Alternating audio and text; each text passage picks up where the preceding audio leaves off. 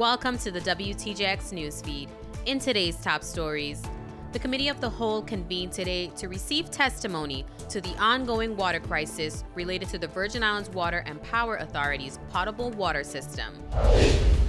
Yesterday, members of the Human Services Department leadership team provided the Committee of Health, Hospitals, and Human Services with an operational update.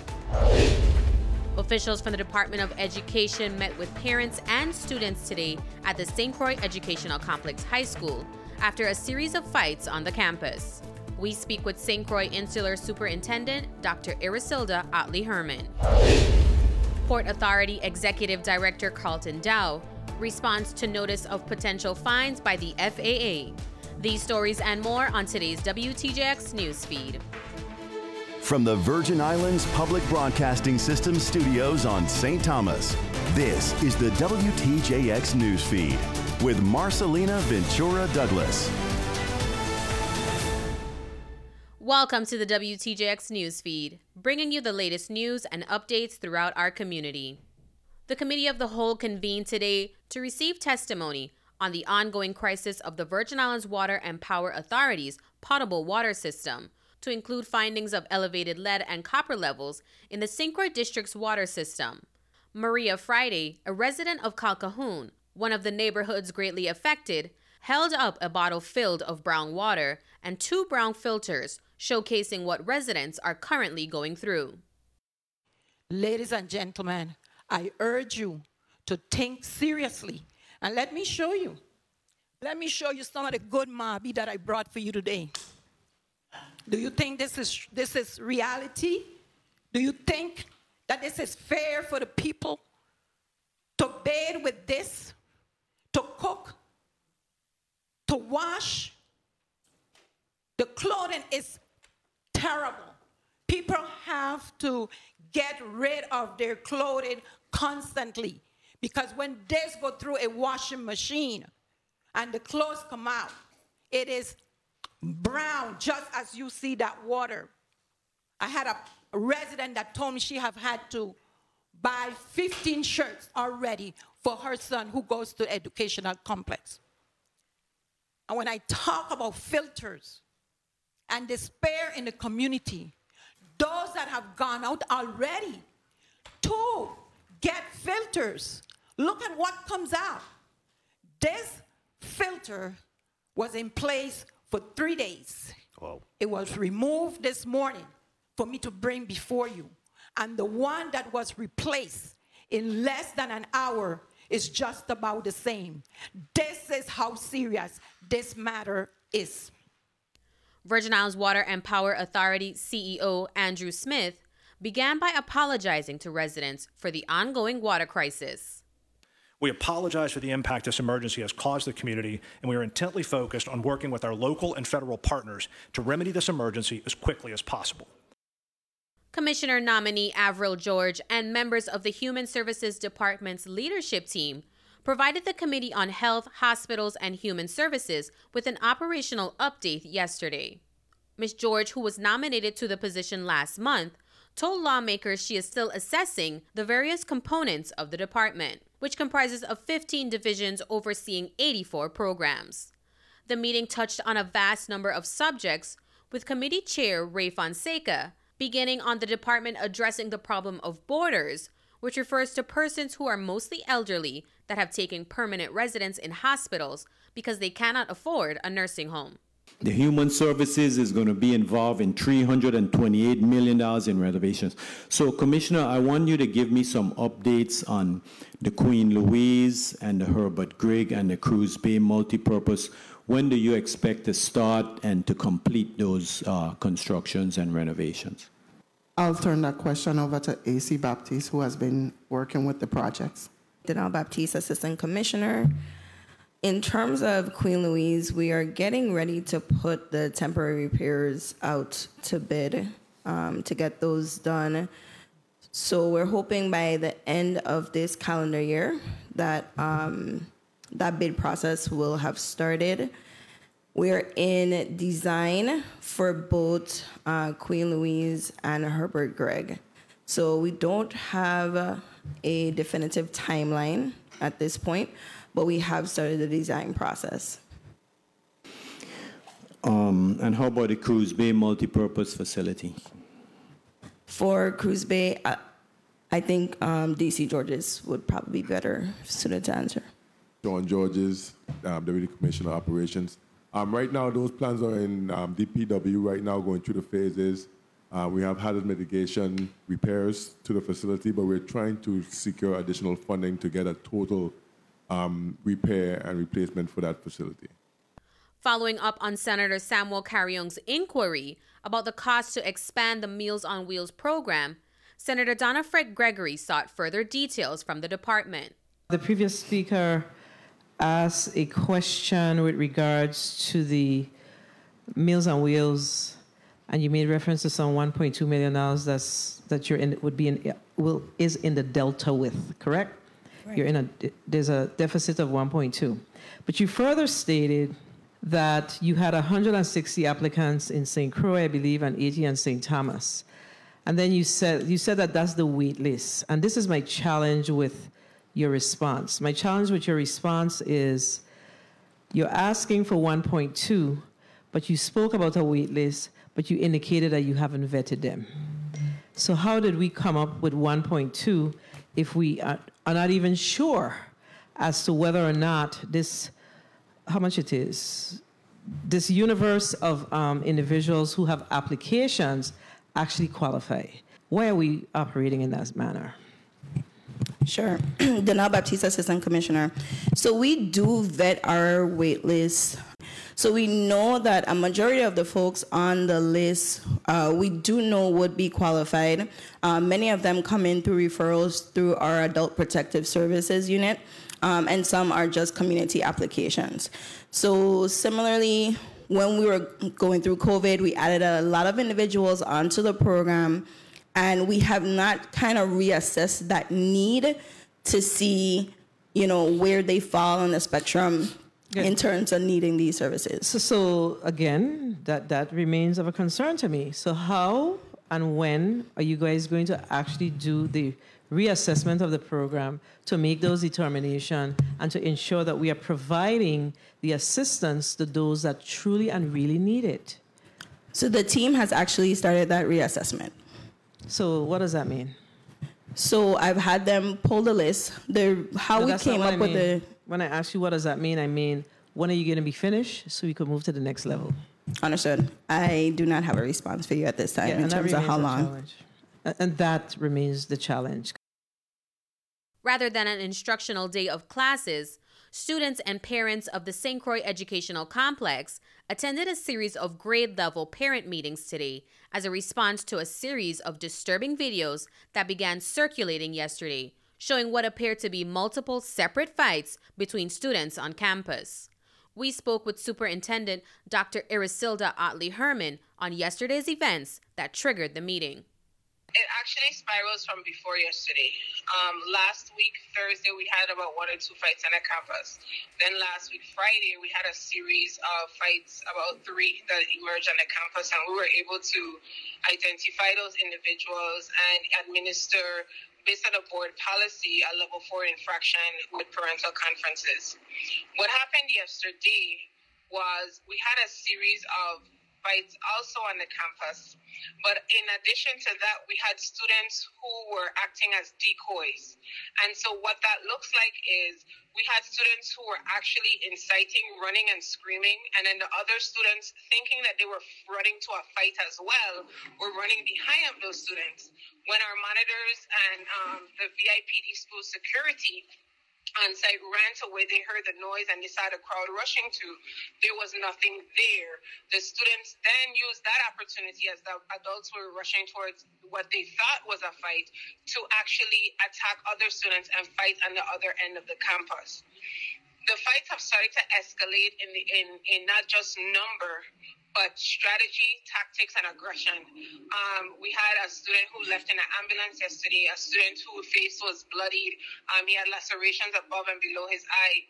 And so as a leadership team, in conjunction with the school leadership, we agreed that it was at the stage where we needed to stop and halt and involve the parents and the community in a discussion around we need your support, and this is what your support looks like.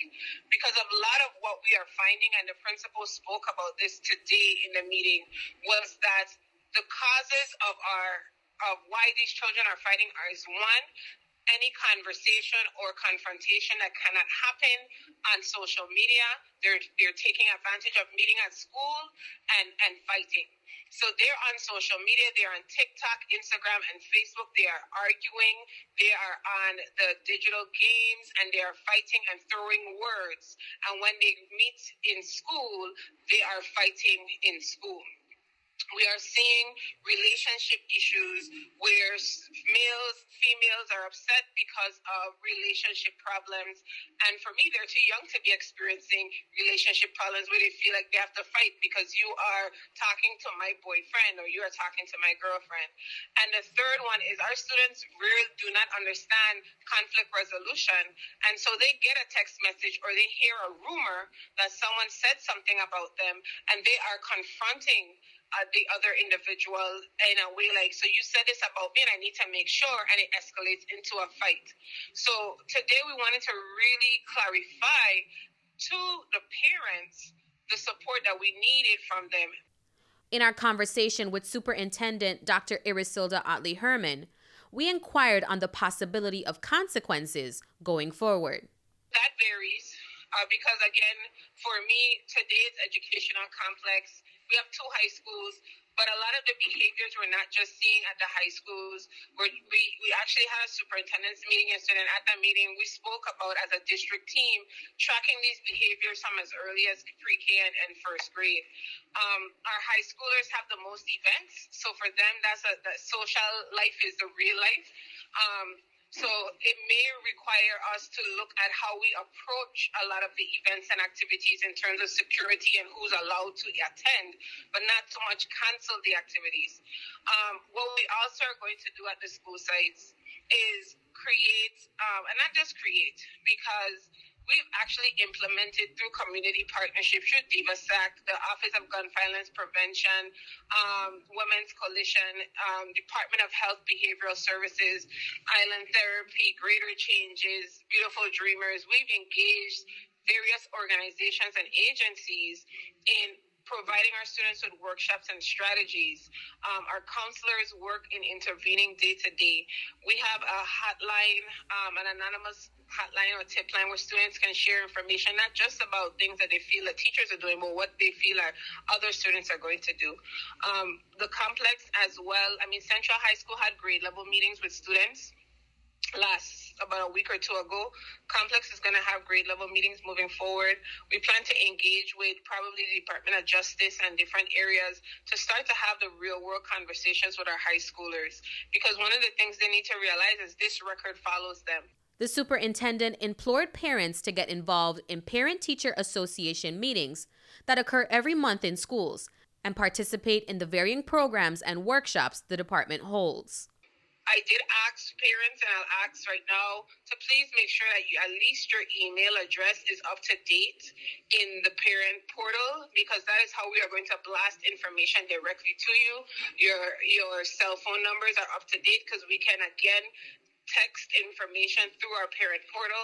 And so we will definitely be sharing when those workshops are coming forward, how do you sign up, and what are all of the great opportunities that we're going to have as a department, as a district, for parents.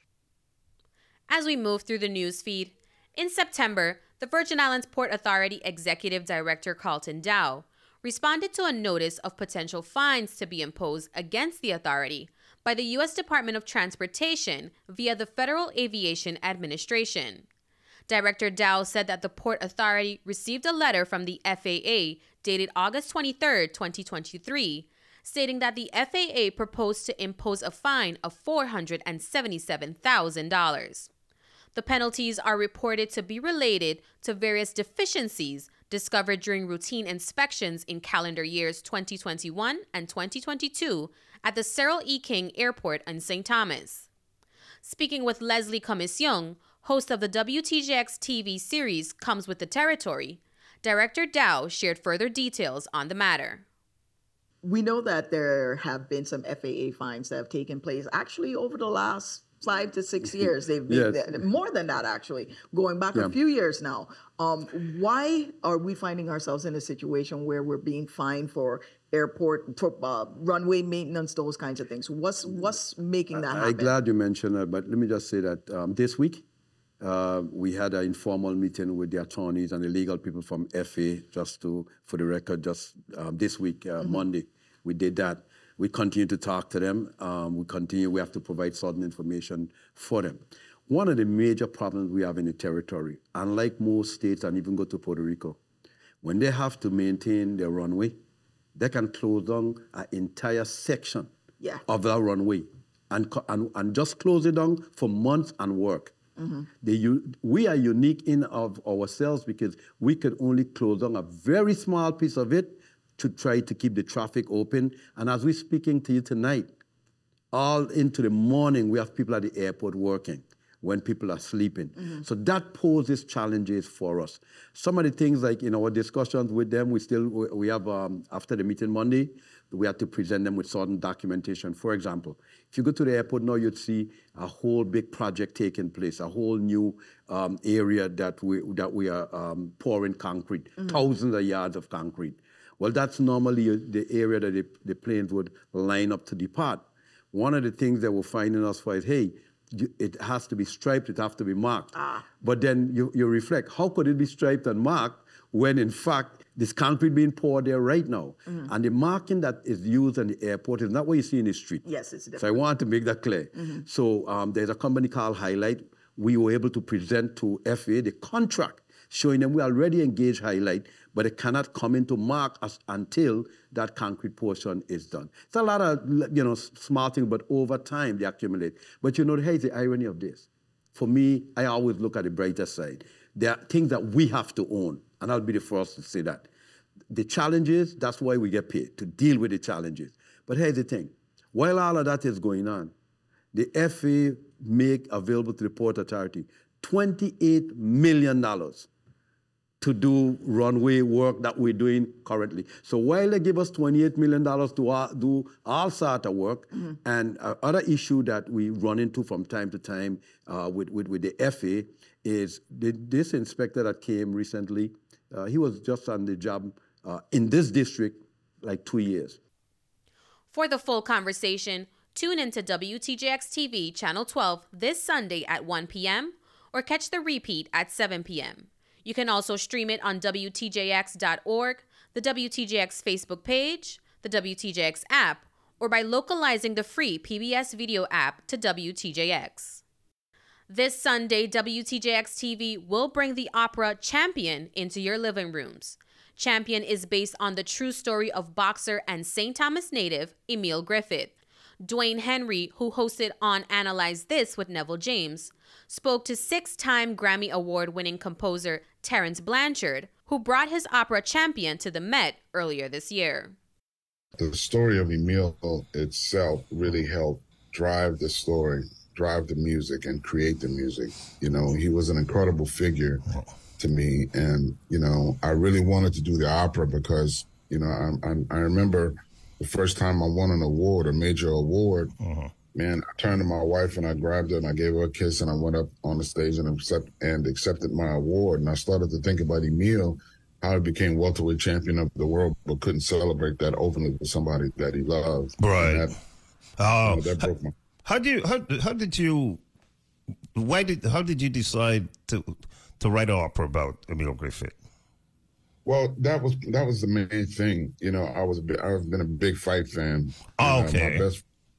My best friend was a heavyweight champion. His name is Michael Bent, and he was the one. He beat Tommy Morrison for the title. Okay. And, he was the one who had told me about Emil, and he kept telling me. He said, "Man, Emil was a sweet dude. He was a really sweet dude." And I never got a chance to meet Emil. He was living in a home while we were working on the opera, but I got a chance to meet his son Luis. And then I got a chance to meet Benny Perret Jr. And it was a very powerful story to me, that one that had to be told because, he never meant anybody any harm. He was an accomplished fighter. a guy who didn't want to box initially, you know, but he saw it as a means of survival and became welterweight champion. That's a miraculous thing. Champion premieres Sunday, November 5th at 2:30 p.m. on WTJX TV Channel 12. For viewers residing in the territory, WTJX TV Channel 12 is available on the free WTJX app, available on Apple and Android phones, on tablets, and by localizing WTJX on the free PBS Video app.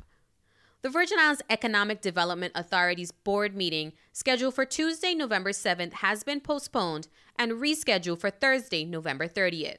For more information, email info@usvieda.org. The Community Foundation of the Virgin Islands is hosting its annual virtual Giving Tree project. Sonia Barnes-Moorhead, Vice President of Development and Capacity Building for CFVI, gives us the details. The virtual Giving Tree really is an opportunity for us to help nonprofits in the community help the clients that they serve, and youth, elderly, just those who are in need and need something extra during the holiday season. And it's an opportunity for us to reach out to our donors to help support the community during the holiday season. The deadline for submittals are Monday, November 6th at 5 p.m. For more details, visit cfvi.net. We turn now to our regional report. During yesterday's United Nations General Assembly vote, support for Cuba tied a record high, with 187 nations voting in favor of ending U.S. embargo sanctions on the island. While the United States and Israel opposed, Ukraine abstained from voting. The Cuban Foreign Minister, Bruno Rodriguez Parilla, strongly criticized the U.S. embargo, labeling it as a crime of genocide and economic warfare during times of peace. The embargo imposed in 1960 has been a contentious issue, which shifts in approach under different U.S. administrations. U.S. Representative Paul Foamsby defended the sanctions, citing them as part of a broader effort to promote democracy and human rights in Cuba. Despite Cuba's membership in the UN Human Rights Council, the Cuban government has delayed responding to requests to send independent experts to Cuba who would help advance respect for human rights, including freedom of expression, freedom of religion or belief, and the freedom to assemble peacefully. Some of these requests have remained pending for 10 years. Sanctions are one set of tools in our broader effort toward Cuba to advance democracy and promote respect for human rights and fundamental freedoms in Cuba. We therefore oppose this resolution. We recognize the challenges the Cuban people face. That is why U.S. sanctions include exemptions and authorizations relating to the exports of food, medicine, and other humanitarian goods to Cuba. As we make our way down the newsfeed, we turn now to the territory's weather forecast. Here's the latest look at your short-term forecast for the Virgin Islands. I'm meteorologist Eric Weglars. Clouds begin to increase this afternoon at St. Croix. Scattered showers are also expected as well. Temperatures will hold in the upper 80s to near 90 and then gradually fall towards sunset. Winds remain from the east at 15 to 20 with gusts as high as 25. At St. Thomas and St. John, we'll find clouds increasing as well with scattered showers arriving mainly towards sunset. Temperatures will initially hold in the upper 80s to near 90 and then fall into the upper 80s towards sunset. Winds are a bit stronger from the east at 20 to 25 miles per hour, gusts as high as 30, mainly towards sunset. Tonight, scattered showers will continue at St. Croix. Temperatures will fall back into the upper 70s, otherwise it's mostly cloudy, especially after midnight. At St. Thomas and St. John, we'll find scattered showers early as well, and then a mostly cloudy sky overnight into Saturday. Lows will also fall back into the upper 70s to near 80. Winds remain stronger there from the east at 20 to 25 miles per hour, gusts as high as 30, especially the first half of the evening. Saturday features sunshine with afternoon clouds and scattered showers at St. Croix. Temperatures will hold in the middle to upper 80s. And at St. Thomas and St. John, we'll find mostly sunny skies giving way to more clouds and the chance for a shower or two. Highs will climb into the upper 80s to near 90. That's the latest look at your short-term forecast. I'm meteorologist Eric Weglars. We are at the end of today's WTJX newsfeed. I'm Marcelina Ventura Douglas. Join me every weekday at 5 p.m. Be sure to download the WTJX app. And if you missed a part of our news, listen to it on demand wherever you get your podcasts.